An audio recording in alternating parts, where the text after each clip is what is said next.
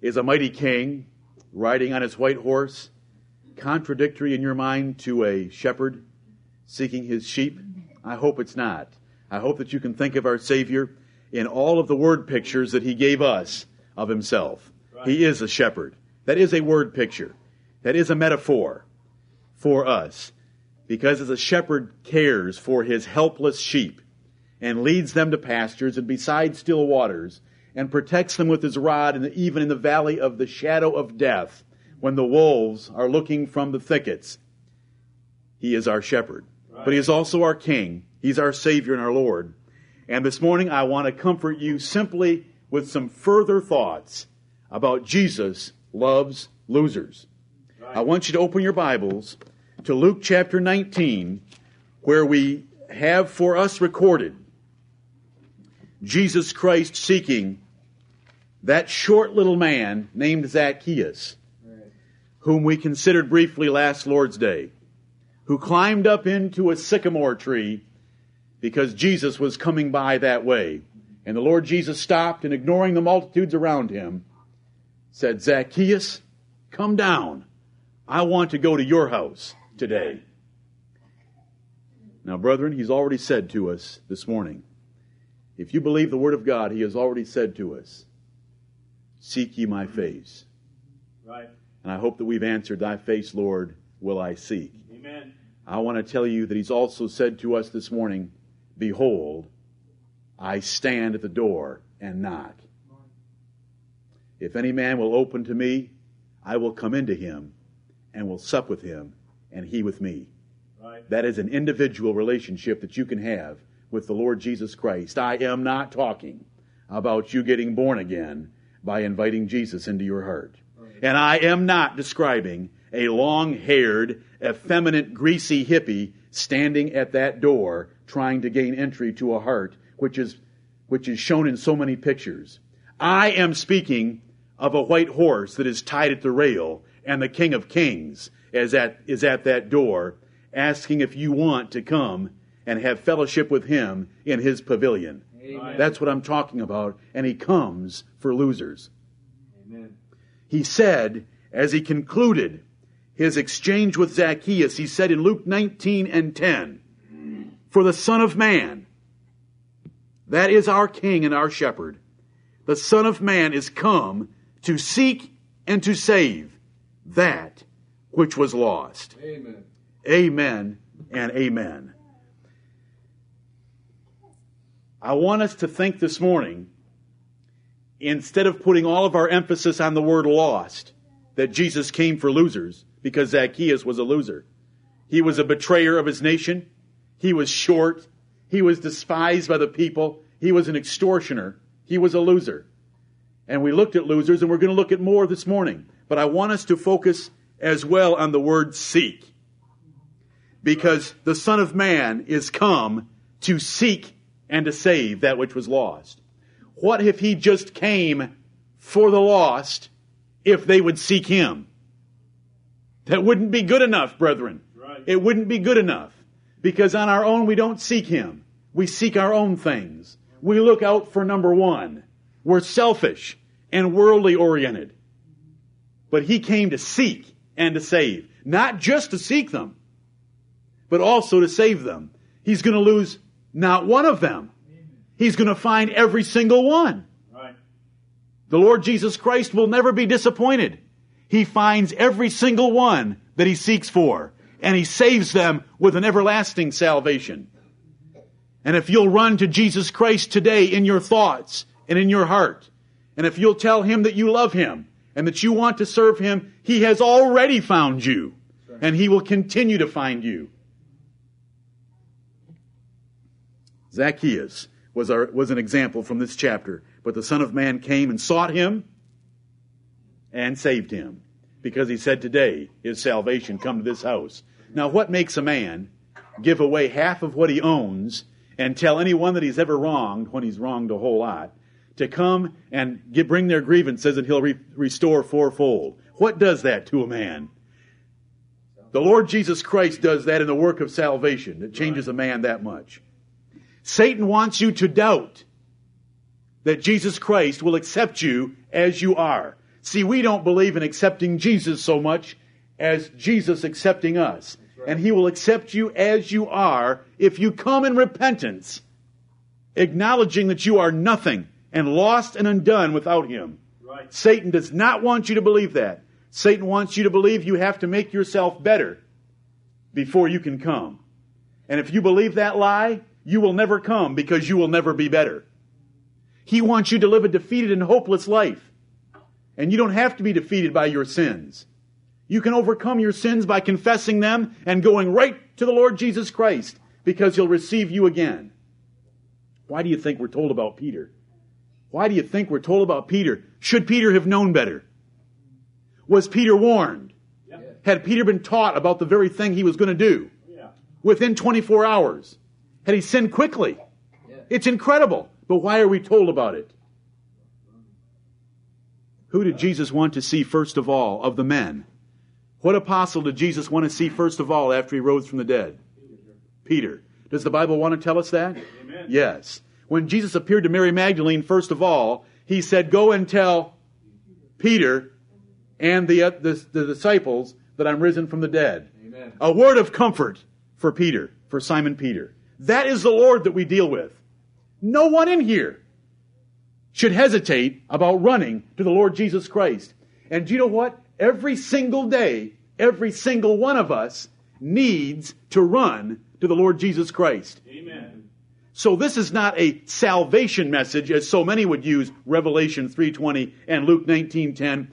It's a salvation lesson in the way we understand that word. We need to go for Him for the practical salvation of being united to Him again in fellowship today. And if you tell me I'm already in fellowship with Him, I tell you there's higher ground. Amen. If you tell me you're already in His pavilion, I'll tell you there is a secret tabernacle in which you can enter if you'll run to Him today. Right. And He wants you as you are, not when you are better, but when you are worst. He will take you as you are. You can come to Him today. And I want you to, and I want to. I have, I will. Will you with me? He asks us to seek His face. Let's go to Him today and know that He takes us as we are. How glorious. How glorious. Look at Luke 15. Back a few pages to Luke 15. Luke 15. Yes, this is a little bit of review from last Sunday. But I want you to realize that He is speaking these three parables to the Pharisees and scribes. It tells us in verse 3, and He spake this parable unto them. And that them is a plural pronoun. So we want to look back into verse 2, and we find Pharisees and scribes. The story of the lost sheep, the story of the lost coin, and the story of the prodigal son were directed against the Pharisees who resented Jesus for dealing with sinners. And religious people will do the same today. Right. They will rail on those who sin. They will remember their sins.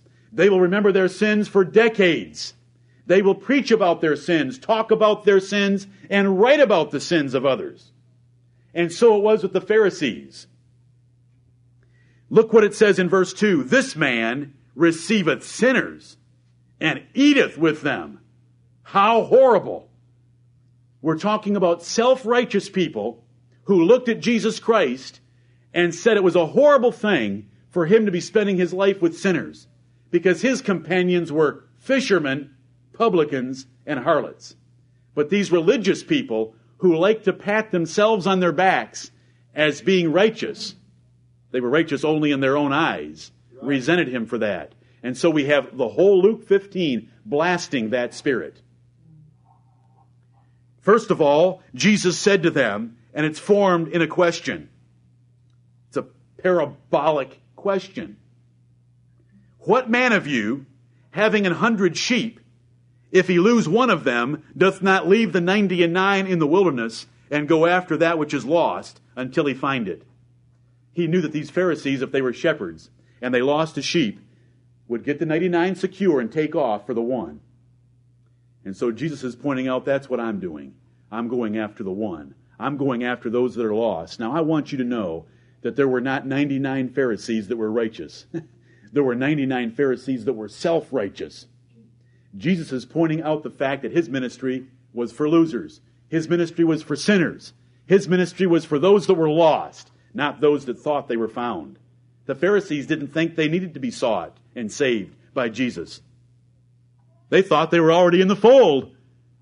We're children of Abraham. We worship Moses. We're his disciples. Sorry. As John the Baptist said to them, God is able to raise up of these stones children to Abraham. Amen. And then we have the lost coin. What woman, if she has 10 coins and she loses one of them, doesn't put the 9 down and go search the whole house with a broom and a dustpan, carefully looking everywhere for her lost coin? And so Jesus comes looking for his lost coins. Every single one of us he will find. He is a great shepherd, and we go to him. And every single one of you and me must go to him today. Going to him is a daily event. Right. The truth be told, it's more often than that, isn't it? Right. It's going to him throughout the day and staying with him. And whenever we slip away, pursuing him once again. Yeah. That's the life of living a spiritually minded life, where we're seeking spiritual things to be with Christ always. And he will receive us over and over again. He lets us start over with him. Praise his holy name. Amen. I want you to remember that Luke 15 was written to condemn the spirit of Pharisees, so that when we get to the third parable in Luke 15 about the prodigal son, the emphasis is not on the prodigal. As far as the lesson is concerned, the emphasis is on that wicked brother that came in from the field and resented the celebration for the prodigal. Jesus wants you to know from Luke 15, here in the first 10 verses, that the angels in heaven rejoice over one sinner that repents. Amen. More than over 99 just persons who do not need repentance. Is there such a thing as 99? No, there is not. No, there is not. There are 99 people who think they don't need repentance, who think they are already righteous. And so Jesus is condemning them. But heaven rejoices over one sinner that repents. When someone repents to us in our flesh, we do not necessarily rejoice and celebrate. We usually like to make sure they understand fully how they should repent to us. We want to make sure that they've really got it down. They're not going to do that one again. We want to get our pound of flesh many times. I'm talking about our foolish flesh. I want to tell you about the Lord Jesus Christ. When we come to him, the angels in heaven rejoice. That's a wonderful difference between men and the Savior. Amen. Look at Luke 18. Luke 18. Let's read a little bit more about one of those Pharisees that didn't need to repent. He's already in the fold. Look what he says about himself. They're always talking about themselves. Luke 18 and verse 9. He spake this parable unto certain which trusted in themselves that they were righteous and despised others. Are we all on the same wavelength now? Amen. Does that verse help? Yep. He spake this parable unto those that thought they were righteous and despised others. Not truly righteous. These men needed to repent more than the harlots. 2 men went up into the temple to pray. The one a Pharisee and the other a publican. The Pharisee stood and prayed thus with himself. It didn't go far, did it? He's praying with himself. God, I thank thee that I am not as other men are, extortioners, unjust, adulterers, or even as this publican. I fast twice in the week. I give tithes of all that I possess.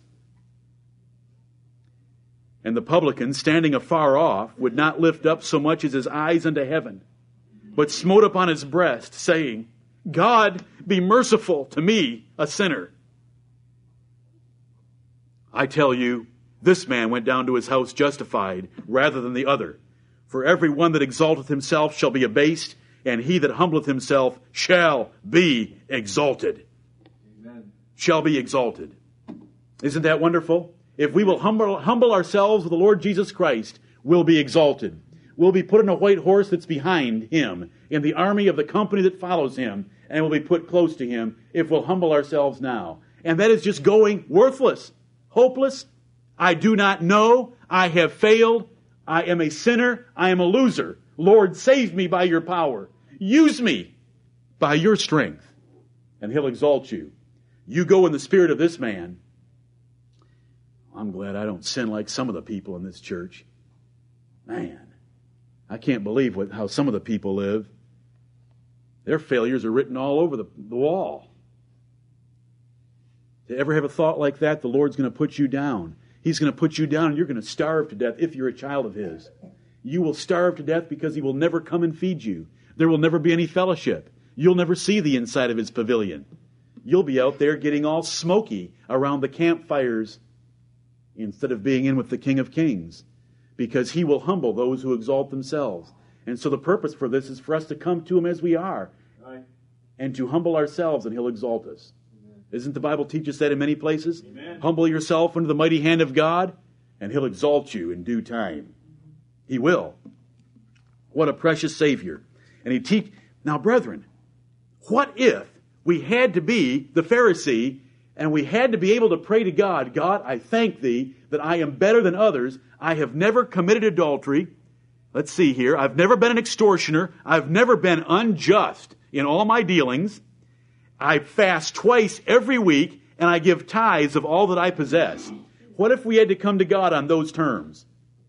Where you had to pray to God and in sincerity and in truth come to Him that way. Would any of us ever get there? None of us would ever get there. If you think you could get there, you are that Pharisee. That would be a high standard. Now see, in our way of thinking, that's what a Christian ought to be like. Yes, we fast twice every week, we pay tithes of everything that we own, and we never sin. Who's throwing that little dart at you? Satan is. What does Jesus want to throw to you? He wants to throw you a lifeline that says, if you can come to me this way, God be merciful to me, a sinner. That company I can join. Right. And that's the company that Jesus said goes down to their house justified. Am I plain enough this morning? Do you understand the difference? Our flesh likes the first category. The whole religious world likes the first category. Well, they're kind of compromising these days because carnal Christianity is their choice. Now they don't really care if you pray at all. Come as you are. But here's the difference. I hope that you can look at that one category and realize you could never pray that way because it wouldn't be true. And I hope you understand that you should never pray that way because it's not the way we come to Jesus Christ. Right. 1 Timothy chapter 1. 1 Timothy chapter 1. Let me remind you of that glorious statement where Paul said this is a faithful saying and worthy of all acceptation. Is there going to be something that's going to keep us from accepting that statement? Oh, yeah. That Christ Jesus came into the world to save sinners? The devil wants to tell us that Christ Jesus came into the world to save good people. Christ Jesus came into the world to save those that can easily persevere in the faith. The Bible says Jesus Christ came into the world to save sinners, and Paul wants us to know by the Spirit this is a faithful saying, and this is worthy of all acceptation. That means you should accept these words. Christ Jesus came for sinners. Because if we're going to go to Jesus today into His tabernacle, into His secret tabernacle for fellowship with Him, we have to come as a sinner. We don't come to the door of His tent and ring the bell and say, Lord, I'm here. He comes to us. He knows that we want to be in that pavilion. He comes to us and He'll take us inside. Amen. But we come as sinners. And Paul came to him as the chief of sinners. And let me remind you that God saved Saul of Tarsus. Right. Saul of Tarsus was the most wicked man in the whole New Testament. And God saved Saul of Tarsus to give an example of how He saved men, so that no one could ever come after Paul or Saul and say, I'm too much of a sinner. Right. The Lord can't save me. The antidote to what we're talking about this morning is right here in 1 Timothy chapter 1. Verse 15 is where it is said, this is a faithful saying and worthy of all acceptation, that Christ Jesus came into the world to save sinners, of whom, out of all those sinners, I am the chief one. Howbeit, for this cause I obtained mercy, that in me first, I was the worst, I was the greatest sinner, that in me first Jesus Christ might show forth all long-suffering for a pattern to them which should hereafter believe on him to life everlasting. Amen. That is why Saul of Tarsus was saved. Amen. For us to have an example that if God could save Saul, he can save us. Amen. Did Jesus seek out Saul of Tarsus? Amen. Did he? Amen. Where was Saul when Jesus sought him? On the way to persecute the church on the road to Damascus. But had Jesus sought Paul before that? Had he ever pricked Saul of Tarsus before that? Did Saul of Tarsus sit with some coats one time and hear the most magnificent sermon he had ever heard, preached by a deacon named Stephen? Did that man, Stephen, at the end of that sermon, when the rest of the Pharisees stopped up their ears, they did not want to hear what Stephen was preaching, and ran upon him to stone him, did that man ask for their forgiveness? Yep. Was his face shining like an angel? Yep. Right. Did he see Jesus Christ sitting at the right hand of God? Amen. Did Paul have a conscience? Yes. Paul said he had lived faithful to his conscience his entire life. Did he have a conscience? His conscience started to plague him. The Bible says it was a prick from the goad of the Lord Jesus Christ. Right. The first words of Jesus to Paul on the road to Damascus, Saul, Saul, why kickest thou against the pricks? Amen. Who sought whom? Saul wasn't seeking Jesus Christ. Jesus Christ sought him. Right. What a wonderful thing. Yes. What a wonderful thing. The greatest of sinners, the enemy of the church. Yes, we can read all those passages in the book of Psalms where it says, and let the angel of the Lord chase them. But it was the angel of the Lord seeking him through the Lord Jesus Christ and struck him down on the road to Damascus. What if Jesus had not come after Saul? Would Saul have eventually made it to Jesus? No. He struck him down and said, I've appeared to you for a purpose. You're going to be my greatest apostle. Now get ready. Go into the city and wait a few days, get baptized. And what did he do immediately after being baptized? It says they gave him some meat so that he would strengthen because he didn't eat a thing for 3 days and 3 nights. And he walked out of that house and said, where's the synagogue? Let me loose. And he preached. Saul of Tarsus, as a living example to all of us that Jesus Christ came to seek and to save that which was lost. What a wonderful point that Saul was saved, and wherever he went, everyone knew that he was the enemy of the saints. But the Lord had saved him. To give us an example. It's hard for thee to kick against the pricks. But we kick sometimes, don't we? How foolish. When someone else is holding the long pole with the sharp point on the end. How foolish for us when we feel it to kick back. What does that mean the next poke's going to be like? A little harder. Isn't that stupid? Yep. And the Bible, this is a proverb, to kick against the pricks, is a well-known proverb in Greek language, and the Bible uses it right here because Paul was kicking against the pricks of Jesus Christ. How could you listen to Stephen's sermon? You go back and listen to that, read that sermon in Acts chapter 7. How could you listen to that sermon, see his face shining like an angel, know that he was an untrained man, unloading the history of the Old Testament on those people, seeing Jesus in heaven and asking for forgiveness as big stones are crushing his body? Yep. Would you be pricked? Yep. Only if the Lord gave you a soft heart. Right. Otherwise you would say, that just proves that man was crazy. Yep. Thank you, Lord, for saving Saul of Tarsus. Yes. Orville, thank you for last Sunday evening. Amen. And reminding everyone of another loser. What was the loser that Orville told you about last Sunday night while I was outside the door? Rahab. What was her profession? Rahab the harlot. What was her nationality? A Canaanite. What was supposed to happen to all the Canaanites? They were supposed to be destroyed, man, woman, and child. And she was saved. She and her father's house, her brothers and her sisters were saved. Amen. and she became the great-great-grandfather of David and the line of our Lord Jesus Christ. She's in Hebrews 11. She's in James 2, where she's compared one-on-one with Abraham as being an example of justified by her works. Right. Because she put her life in her hand to save those spies alive, because she knew that the God of Israel was very different from the God of Jericho. Isn't that wonderful? Amen. She was the great-great-grandmother of David. She's in the line of the Lord Jesus Christ. I told you last Sunday that when you go to Matthew 1 and you're reading down through the genealogy of our Savior, you see 4 women. Tamar, she seduced her father-in-law. Her offspring was by her father-in-law. We see Rahab the harlot. We see Ruth the Moabitess. We see Bathsheba, the wife of Uriah the Hittite.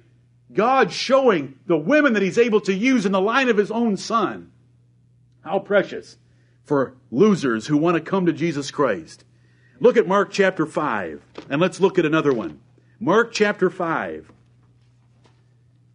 How did the Lord Jesus Christ, in His pre-incarnate state as the Word of God, seek out Rahab? Those spies entered that city. We don't know if the population of Jericho was 10,000 or 100,000. But when they entered that city, they had to make a choice. We're here to spy it out. Where do we hide? Are we going to hide in the Bilo? Are we going to go to Walmart and hide under the clothes? Or are we going to go look for a prostitute's house? Because that's where men come and go and no one asks very many questions. Right? Well, now, they chose the right one, didn't they? Who was directing all of that? The great God of heaven was. Directing them in all of their choices right down to Rahab the harlot. And she was saved alive. Amazing. It's beautiful. It's wonderful. Amen. Who can't come to Jesus Christ if Rahab the harlot was chosen? And why is that in the Bible? To comfort. Do you know what the Bible says? The things that were written aforetime were written for our learning, that we through patience and comfort of the Scriptures might have hope. Hopelessness is one of the devil's number one tools.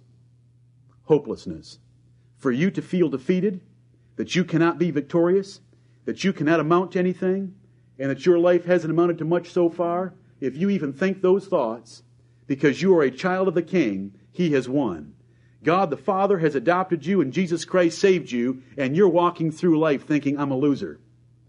Do you know what He's done? He has ruined your worship of God. Because He has made you hopeless. And the Bible is written to give us hope. Right. We can go to Him just as we are. And He can make something of us. Did He make something of Saul of Tarsus? Amen. Who could make anything of the worst persecutor of the church? How could you make anything out of a harlot? How about a little shrimp that stole everything from everyone? Like Zacchaeus. How about fishermen? Jesus did it all. Right. Did you hear me? Hopelessness is a tool of the devil. Yep. If the devil can get you to feel hopeless about your life and about yourself, he has won. Because then you are not full of praise, thanksgiving, and joy before God. You are not living a victorious Christian life. And when you sin, you just say, well, I knew I was going to anyway because I'm just a loser.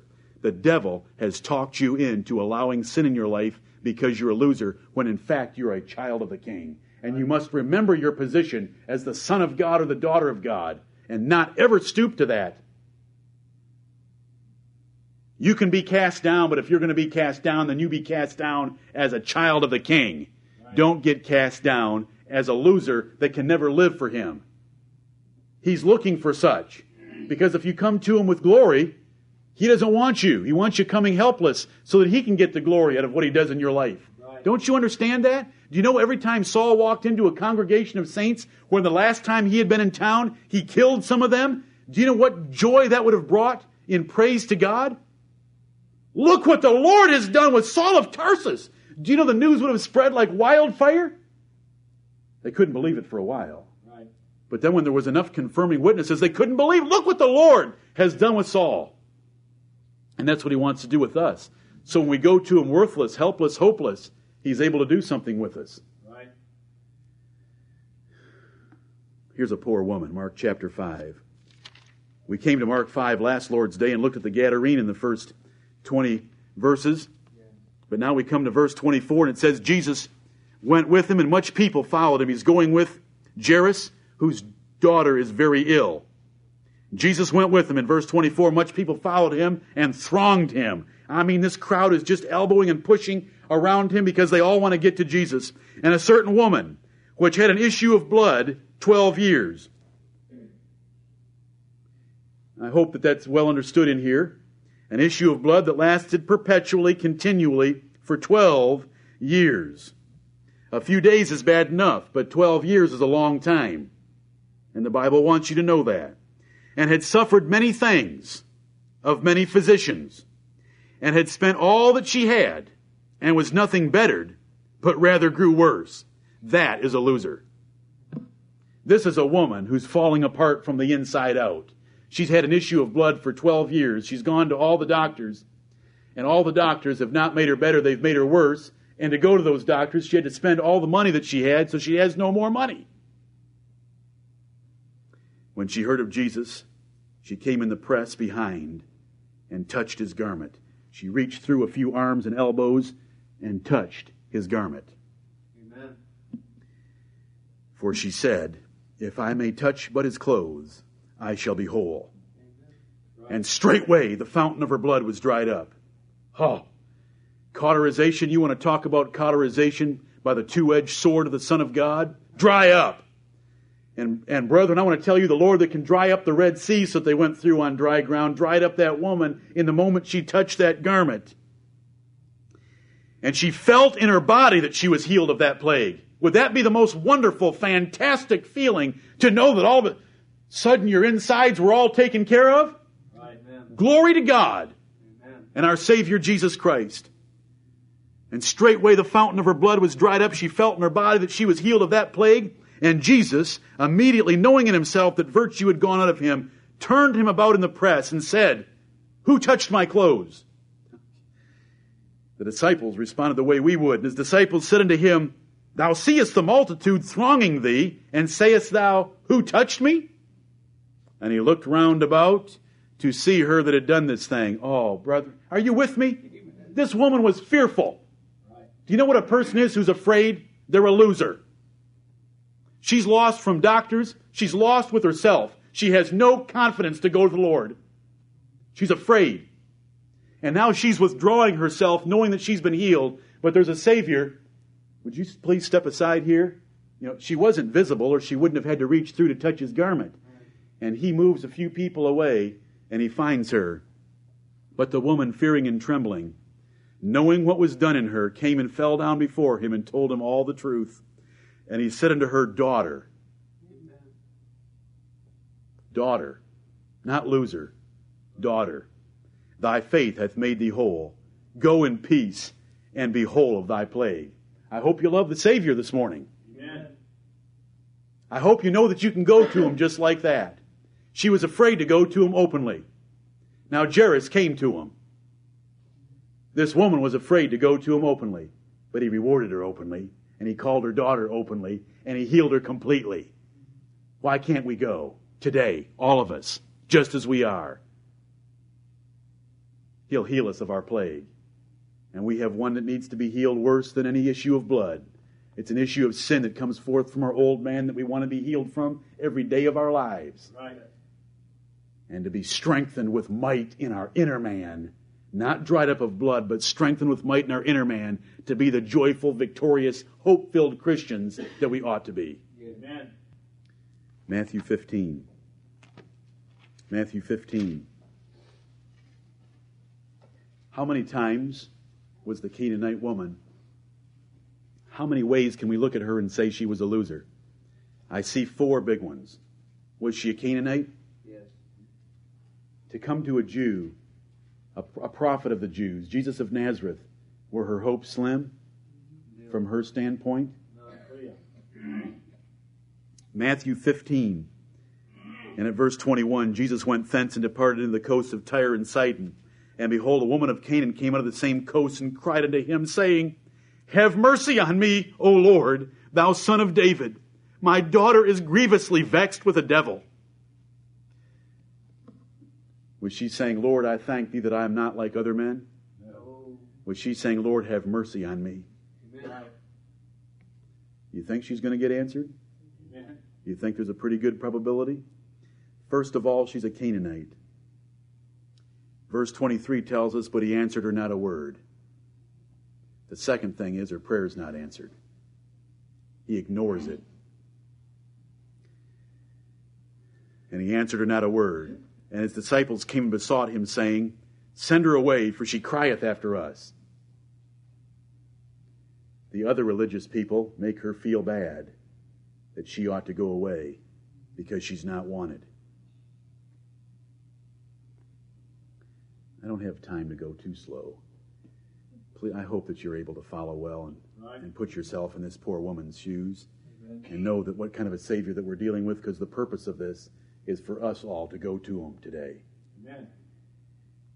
But he answered and said, I am not sent, but in the lost sheep of the house of Israel. He does answer her finally, I'm not sent for you Canaanites. Then came she and worshipped him, saying, Lord, help me. But he answered and said, It is not meet to take the children's bread and to cast it to dogs. He calls her a dog. 5. I added in the Canaanite part. 5. And she said, Truth, Lord, I am a dog. Are you with me? Amen. Truth, Lord, I am a dog. I do not have rights at your table. I am not a child of your kingdom. Yet, Lord, do dogs eat of the crumbs which fall from their master's table? Then Jesus answered and said unto her, O woman, great is thy faith. Be it unto thee even as thou wilt. And her daughter was made whole from that very hour. At some distance away, a spirit came ripping out of a little daughter because Jesus Christ had said, Your daughter is made whole. But I want you to see that though she was discouraged, and though there were many obstacles raised against her, and these obstacles are given to us as a lesson. Right. Others will say that we're not worthy of coming to him. We won't feel worthy. Jesus made an answer our prayers immediately. He will always answer the prayers of his faithful, and who come to him saying, Truth, Lord, I am a dog. The answer may not always be what you pray, but you will be answered. Right. He will come to you. I would say that the grace that he gave the Apostle Paul was greater than taking away the thorn of the flesh, because if that's the choice that God made for Paul, and if Paul got excited about it and celebrated it, I would say that what he did for Paul was better than giving him what he asked. Right. On those two counts. That was God's choice, and Paul got excited about it. He will answer the prayers, but I want you to notice, truth, Lord. There is no coming to God and saying that you are anything or that you have anything to offer. It's coming, you're right, I'm a dog. But then, do you have a little bit for me? Could there be some crumbs? What a wonderful lesson for us. Amen. In Acts chapter 16, do we read about a hardened and hopeless Roman jailer? Yes. Do we read that he was so hardened that he took men who had done nothing but preach the gospel and beat them and bleed them, and without fixing their wounds put them naked into the inner prison and put their feet in stocks? Is that a hard man? Yes. Do we read that in the middle of a storm, thinking the prisoners had escaped, he grabbed his sword and was going to kill himself? Is that a hopeless man? Did someone come after him? Yes. Why that jail? Why that shift? Why that city? Why the Apostle Paul? Because Jesus Christ came after that jailer. Amen. What was that jailer doing the next morning? He was singing the next morning. Because all night long he had the Word of God preached to him. He bathed those apostles and he fed them a meal. And he rejoiced with all of his house because Jesus of Nazareth could reach down even into a jail in the city of Philippi of Macedonia. Some of you may have read John chapter 9 last night. Did you read John chapter 9, the first couple of verses? In John chapter 9, did it tell you that a blind man went seeking out Jesus? Be careful with your pastor. Or in John chapter 9, did it say that Jesus was passing by and he saw the blind man? Right. Who went seeking whom? Did the blind man go seeking Jesus, or did Jesus go seeking the blind man? Jesus went seeking the blind man. And it says, as he passed by. As he passed by.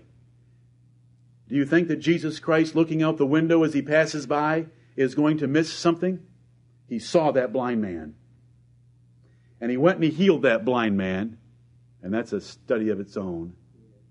He went and healed that blind man. That blind man was kicked out by everyone else. Everybody wanted to know who did this and how'd they do it, and asked him over and over again. And because he just gave the simplest, plain answers, they threw him out of the synagogue. So who went seeking him again? Brethren, are you with me? Amen. Did someone go seeking him again? Right. Several hours later, because parents had to be brought, it could have been a day later. It was a good period of time. Jesus went seeking him again. Do you believe on the Son of God? Who is he, Lord, that I can believe on him? Yep. He it is that speaketh to thee. And he worshipped him. John chapter 9. He went after him twice. Amen. He sought him twice.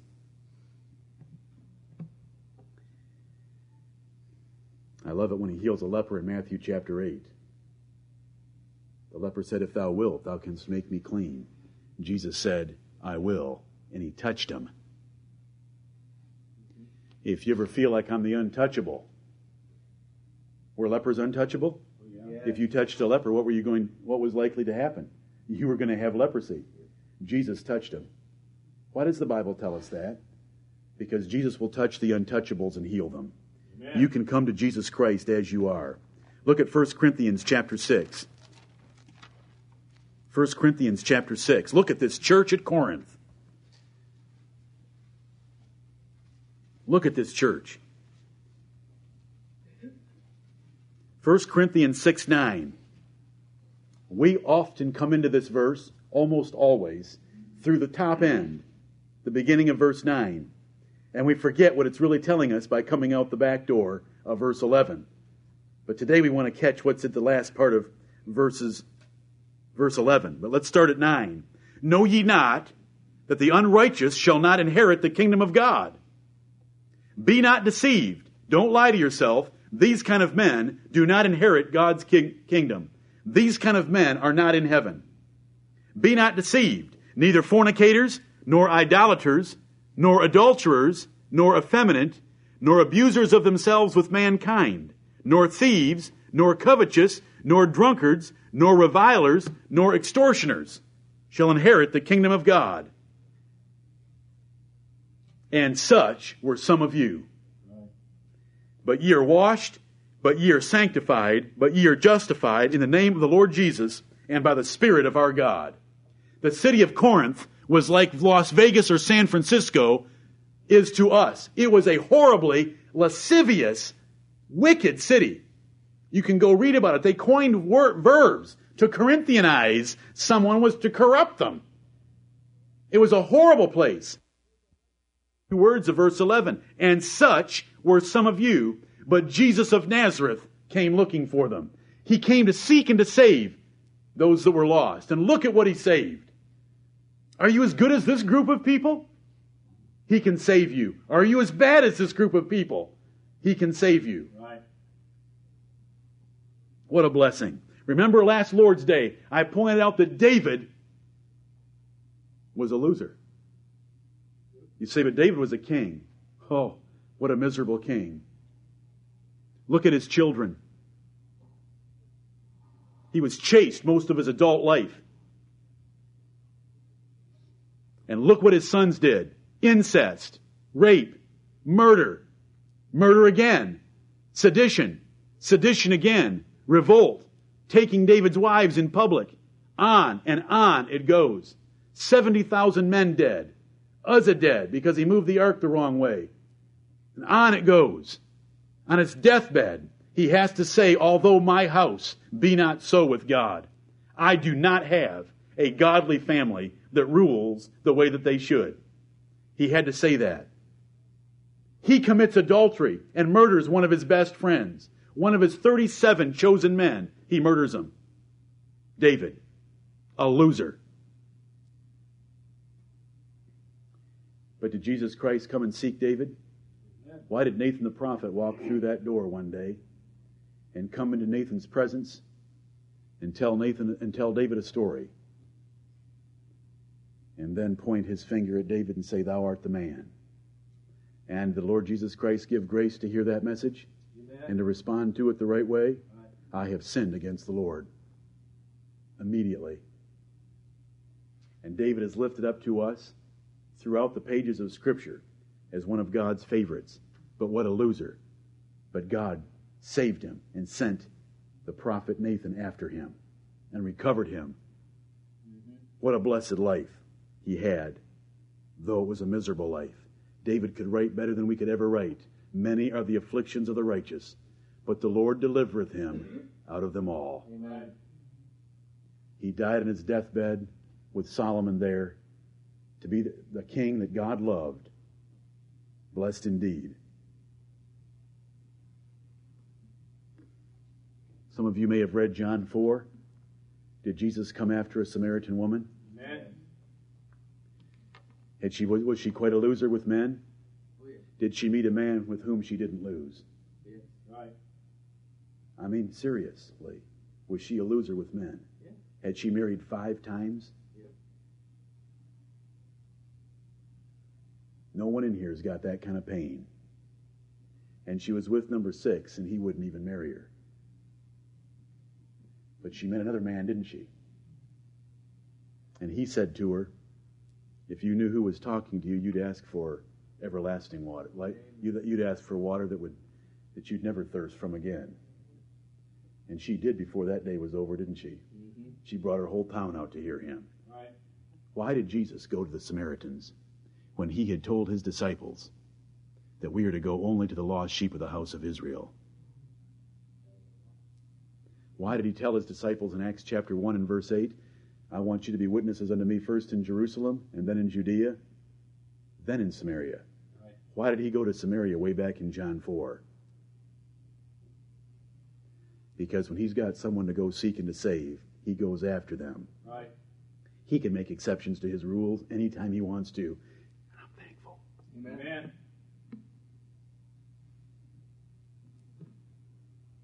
You children, are you afraid that Jesus Christ doesn't really have a place for you because you're too young? You're not important like your parents? Do you think I have a word for you? Are you too young for Jesus to care about you? Turn to Matthew 18. Matthew 18. Do you think you're too young? Well, you can't be very important compared to your dad, can you? Do you think Jesus Christ cares about you? Just by yourself? I want every child in here to go to Jesus Christ today in your heart. Look at this. Matthew 18. Verse 1. At the same time came the disciples unto Jesus, saying, Who is the greatest in the kingdom of heaven? Who is the greatest in the kingdom of heaven? And Jesus called a little child unto him and set him in the midst of them. A little child. And said, Verily I say unto you, except ye be converted and become as little children, ye shall not enter into the kingdom of heaven. Whosoever therefore shall humble himself as this little child, the same is greatest in the kingdom of heaven. And whoso shall receive one such little child in my name receiveth me. But whoso shall offend one of these little ones which believe in me, it were better for him that a millstone were hanged about his neck, and that he were drowned in the depth of the sea. Is every young child in here listening to me? Is every young child listening to me? Are you important to Jesus Christ? If you're old enough to believe that Jesus is the Son of God, you're old enough to be very important to Jesus Christ. And every one of us adults in here, if we don't become like you, we will never be accepted into the kingdom of heaven. Isn't that amazing? Amen. Do you know the question that Jesus was answering when he called a little child to come over to him? The question was, who is greatest in the kingdom of heaven? Because children can come without all the baggage. Children can come without the malice. Children can come in simple faith. And we all better go that way. Right. But a child can do it more easily. Go to him. Go to him right now. Let him into your heart. Flee to him. Tell the Lord Jesus Christ, you have told me this day that I ought to seek your face. I am seeking your face right now. I want your face, and don't hide your face from me. You can go. But we're not done. Verse 10. Take heed that you despise not one of these little ones. For I say unto you that in heaven their angels do always behold the face of my Father which is in heaven. Wow. Let me read that again to you. Were you listening? All of you children, listen to this. Take heed. He is talking to his disciples. Take heed that ye despise not one of these little ones. Don't you dare make fun of or resent one of my little ones that believe on me, one of the 6-year-olds. Don't you dare ever resent or despise an 8-year-old. For I say unto you, this is Jesus speaking. Is it in the red print in your Bible, children? In Matthew 18 and verse 10, that in heaven their angels do always behold the face of my Father which is in heaven. Every child has in heaven angels that behold the face of God the Father. And they are standing there ready, willing, and able to do anything that God sends them to do to help you. That is how important you are in the kingdom of heaven. You can come to Jesus Christ. Age has nothing to do with it. I've tried to comfort you women.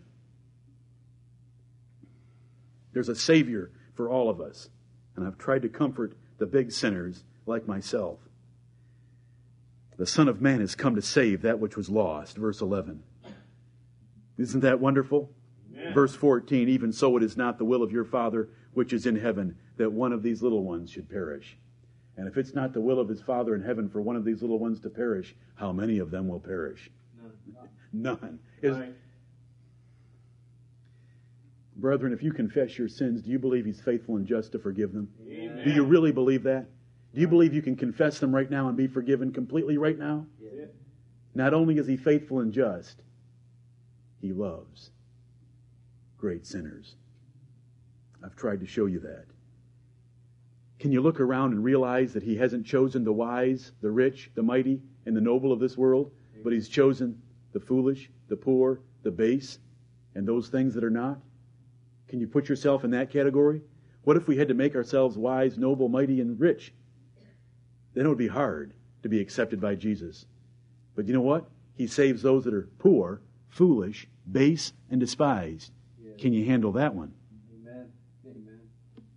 Can you handle that? Yes. He wants to save those kind because he gets all the glory. Right. If he can save, if the army in heaven is made up of all the despised members of this world, and the rich and the mighty and the noble are cast into hell, who is going to get the glory in that day? He is going to get all of it. And that's exactly what he tells us in 1 Corinthians 1. I have chosen the base things of this world to bring to naught the things that are. Those people that think there's something, I'll bring them to nothing, so that everyone that glories, he glories in the Lord. Amen. Do you believe that you're the sons of God? Amen. You should believe that you're the child of God and live like it. Don't let the devil tell you anything different. Do you know why he doesn't want you to believe you're a child of God? Because he isn't. You're going to be put far over him in the Lord Jesus Christ in that great day, and he cannot stand that. Should we be living joyfully for him since he saved us as we are? Amen. We didn't have to earn our salvation. We didn't work it out. We didn't work it in the sense of having to come to him on terms. We came to him as sinners and he saved us. It should fill us with joy, and we should love to sing his praise. Can you be as forgiving to others as he's been forgiving to you? When somebody sins against us, can we laugh it off? Can we ignore it?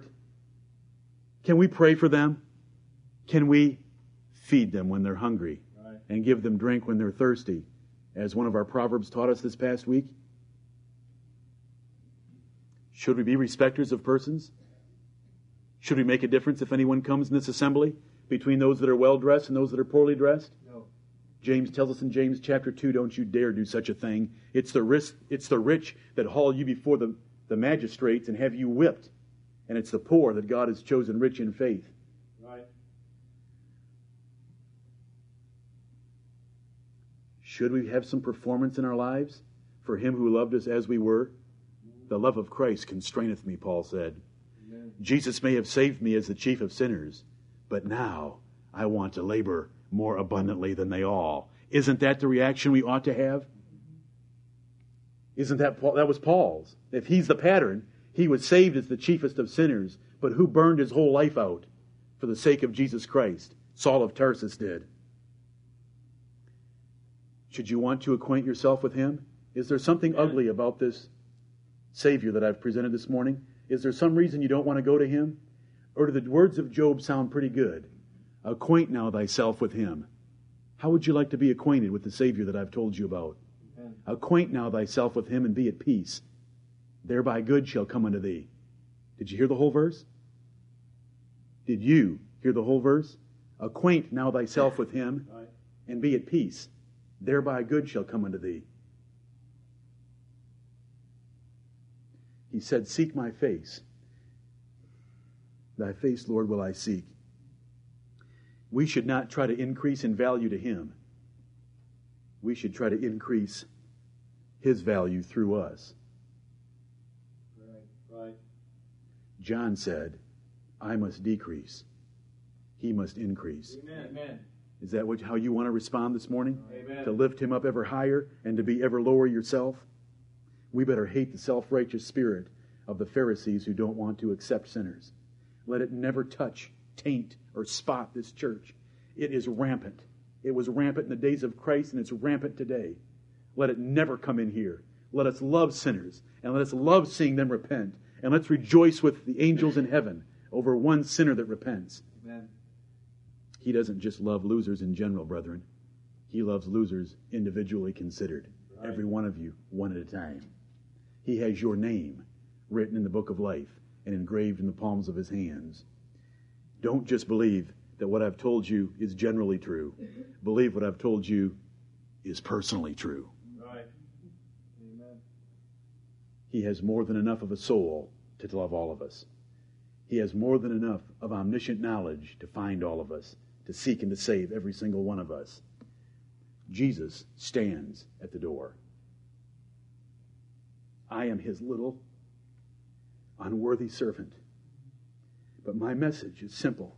I must preach this book, and it tells me, behold, I stand at the door and knock. If any man will hear my voice and will open the door, I will come into him and will sup with him and he with me.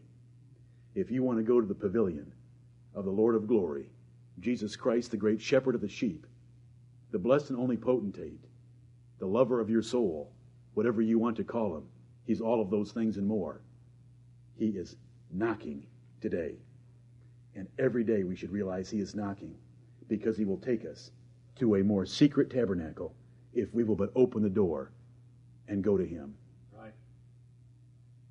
As sinners, repenting of our sins and choosing Jesus Christ for our everlasting companion. Are you a sinner this morning? I'm not telling you how to get born again. I'm telling you where to go, because you are born again. Right. That's to flee to Jesus Christ. Right. You can come to him right now, just as you are, without improving anything at all, without any gift. Go to him now. He will accept you and receive you, and you can have fellowship with him, the Lord of glory. He was on earth once, brethren, but greater are those that believe who have not seen. That the Savior that I've pictured for you last Sunday and this Sunday is true, certainly true. But he will receive you just as he received all of them. Right. Go to him today, and may this church grow in grace and the fellowship and relationship with Jesus Christ our Lord. Amen.